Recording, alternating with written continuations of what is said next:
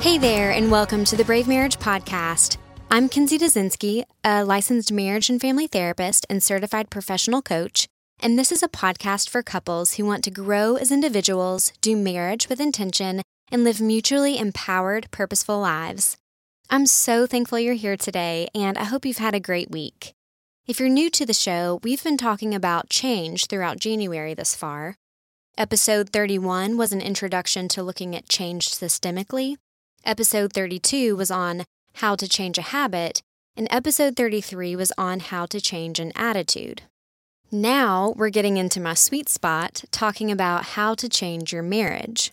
And like I said in episode 31, in order to change anything effectively and long-term, we first have to understand how the system itself works, in this case, how the marital system works.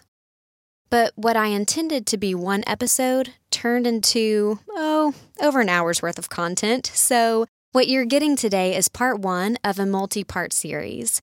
And I hope you'll appreciate me breaking it down, because each episode in this series will set you up for another piece of the puzzle. And it's vitally important that you understand these concepts in order, because they're going to build upon one another. And as you've learned in the past 3 episodes about making change systemically, it's that when we try to make change without an understanding of how a system works, we inadvertently create unhelpful feedback loops that sometimes actually reinforce the very problem we're trying to solve. And therefore, we unwittingly sabotage the very changes we're trying to make. So today in part 1, I'm going to explain to you how you and your spouse set up your own norm for relating, which then becomes the default mode that keeps sucking you back in when you're trying to make change. But before I do, this episode is brought to you by my free research-based relationship quiz. Have you ever wanted an insider's professional look at your relationship? Well, I've created a short quiz that lets you in on the state of your relationship based on 4 different components of marital health.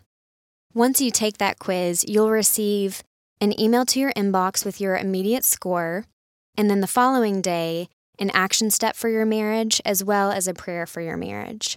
So to get in on that free resource, just visit bravemarriage.com/quiz. Again, that's bravemarriage.com/quiz. Now, when you and your spouse got married, you quickly established a set norm for relating. Each of you brought your own personality, upbringing, social influences, and your own unique blend of relational dynamics and communication habits to your marriage. And similar to learning to live with a new roommate, you learn to live with this person, noting their need for alone time, time together, cleanliness, spontaneity, and other things you may not have known before. You learned how to work with each other as well as around each other, too, at times. The thing is, though, unlike a roommate, you married this person. You chose to commit your life to them, and with that, brought certain expectations. Everything from, this is how I always envisioned my home life with my spouse, to, this is how I expected my partner to show up for me emotionally, sexually, relationally. And those dynamics are what make a marriage relationship unlike any other. No other adult relationship expects as much, demands as much, or desires as much. As I'm sure you already realize, that is what makes marriage so hard and complex. Because when you get married, you not only have to learn how to negotiate lifestyle, you also have to learn how to negotiate relational needs. And when I say relational needs, I am not just talking about a woman's need for romance or a man's need for sex. So just go ahead and clear those cliches from your mind. Instead, I want you to think Maslow's hierarchy of needs, which I'll link to in the show notes. But the need for physical, psychological, and emotional safety and security, and our attachment needs for love and belonging. So, in the beginning of your marriage, each of you begins to make bids for connection, as John Gottman calls them, in order to get your relational needs met. Your need for safety, security, love, and belonging. A bid for connection can be verbal, as in asking your spouse how their day was. So you're asking for an emotional connection there. Or it can be nonverbal, as in sighing, which signals emotional distress, or grabbing your partner's hand, which signals closeness and comfort. To help you better understand bids for connection, I want to compare our bids for connection as adults to a baby's cry in infancy. You may be uncomfortable with this comparison, but like it or not, apart from marriage being a mutual and not a hierarchical relationship, a new marriage bears a resemblance to a new relationship between a parent and child. See, when a new baby is born, he or she has to adapt to the environment in order to survive. So, pre-verbally, the only option an infant has to communicate his or her needs is to cry. So, when the infant cries, what he or she is trying to figure out is, will my parent be there for me? Are they available when I need them? Are they attentive to my needs? And can I trust them to take care of me? But whether the child does or doesn't get their needs met, whether they learn to trust their parent or not, the child adapts to his or her environment anyway. They have to in order to survive. Well, let me ask you, are these not the same questions we have in our own inner dialogue when we get married? Will my spouse be there for me? Is he or she emotionally available when I need them? Is my partner attentive to my needs? And can I trust my spouse to care for and comfort me? What I'm trying to help you see is that marriage relationships are not only about learning to live together as two adults, but about growing to trust the other and develop a secure attachment to them. But just like children, in the first few years of your marriage, you quickly learn the lay of the land, albeit subconsciously. What I mean is, you learn which bids for connection are met by your partner and which ones are not. You learn that your bid for sex is paid attention to, but your bid for romance or affection is not. You learn that your bid for intellectual conversation is met, but your bid for emotional connection is not. You learn that your partner is responsive to your bids for co-parenting together or housework, but not so much responsive to your bids when it comes to taking care of you. In the early years, every couple begins to learn where each other draws the line. Every couple learns the limits of what each person is willing or capable of giving the other. But often we don't have language for this bumping up against each other's limits. We just feel it, this dull ache, or sense of discontentment or lack of connection. And no one talks about it because we're newly married and of course everything is great, right? But the truth is, all of us have this relational disappointment when our partners or marriages fail to meet our expectations. But again, because we don't have language for this, we merely adapt in order to survive. And get this, we often adapt in the same way we did as children in our own families of origin growing up. And the reason I'm explaining all of this to you is because however we accommodate to each other or push and pull in those early years of marriage actually sets the stage for our marital dynamic and becomes our norm. And this is extremely important because Gottman's research points to, with over 90% accuracy, whether a couple's interactions are predictive of a lifelong happy marriage or are headed toward divorce. So again, what you practice now in the first few years is vitally important to the long-term health of your relationship. And we'll get to the change part in the latter half of this series, so hold on to this information. But what I'm about to explain to you now will help you clue into the particular way you tend to respond when your bids for connection fail.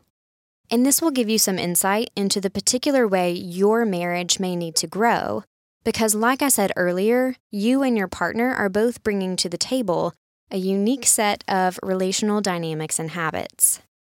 Okay, when our bids for emotional connection fail, here are some of the ways we adapt our behavior. In the first category, some of us emotionally pursue our partners. So some of us protest in an attempt to get our relational needs met. So once we realize that simply asking didn't do it, we then begin to complain. And when that doesn't work, our complaining gives way to nagging, then criticizing, then blaming, then insulting. And at the end of all that, if that hasn't worked, we ultimately distance ourselves and shut down. And that, by the way, is a sign that our relationship is in real trouble of surviving. Some of us in protest, unknowingly or knowingly, unfortunately in some cases, manipulate. What I mean is, some of us protest our partner's feelings or emotions because they make us so uncomfortable that the only way we know how to control our own reactions is to deflect, deny, or minimize our partners by making fun of them, putting them down, or gaslighting. And I know this form of protest sounds more extreme, and it is. It's really unhealthy and can give way and lead into emotional and verbal abuse. So if it's happening, you want to stop it immediately. But unfortunately, I have seen this happen even in well-meaning couples.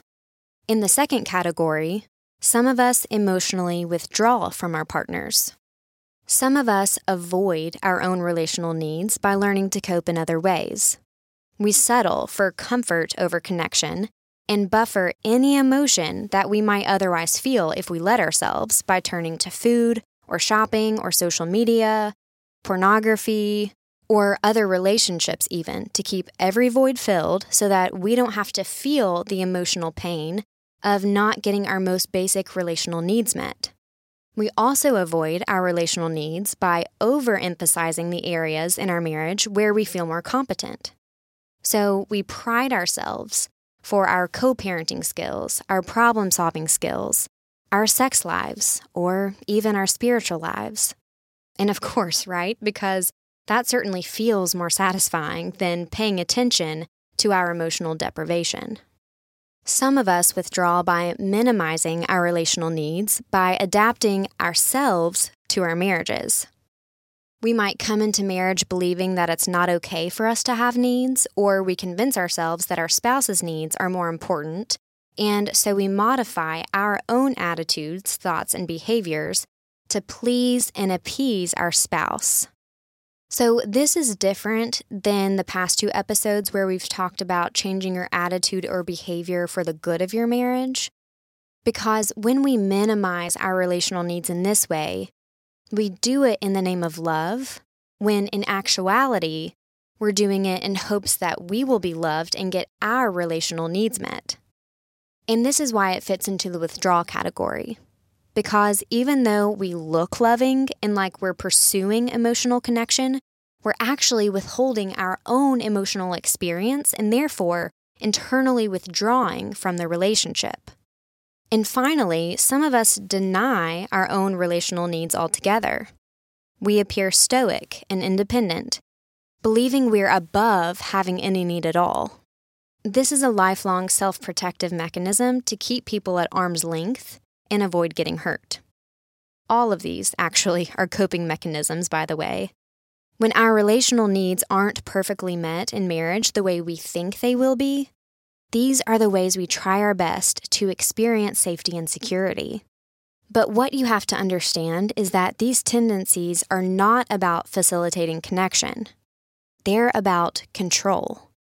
Because if we believe we won't be able to get our love and belonging needs met, then we'll fight for our own emotional and psychological safety and security. Can you identify a primary tendency in yourself and in your spouse? I'm certain you can in your spouse, but what about you? How do you contribute to your marital dynamic? In mine and Evan's marriage, my primary tendency toward disconnection is to minimize my relational needs, while Evan's primary tendency toward disconnection is to deny his relational needs. So both of us fall into the withdrawal category.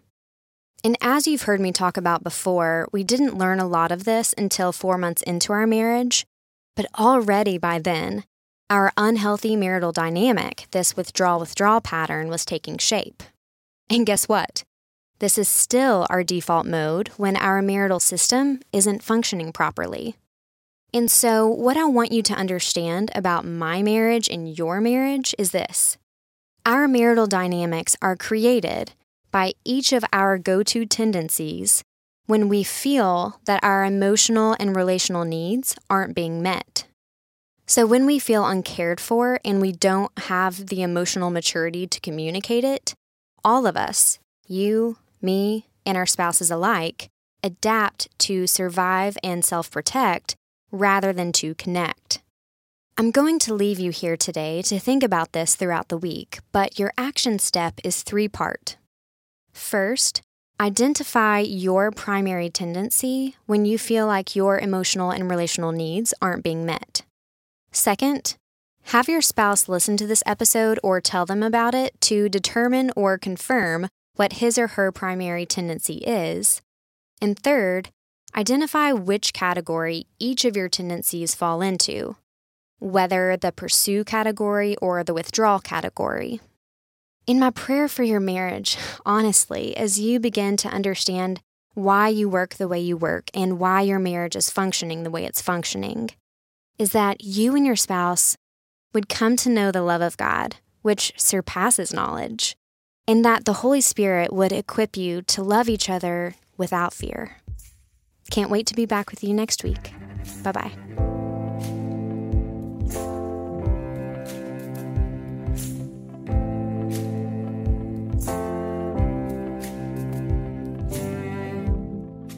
Love is not a battle. Love is not a bomb. Love is just as fragile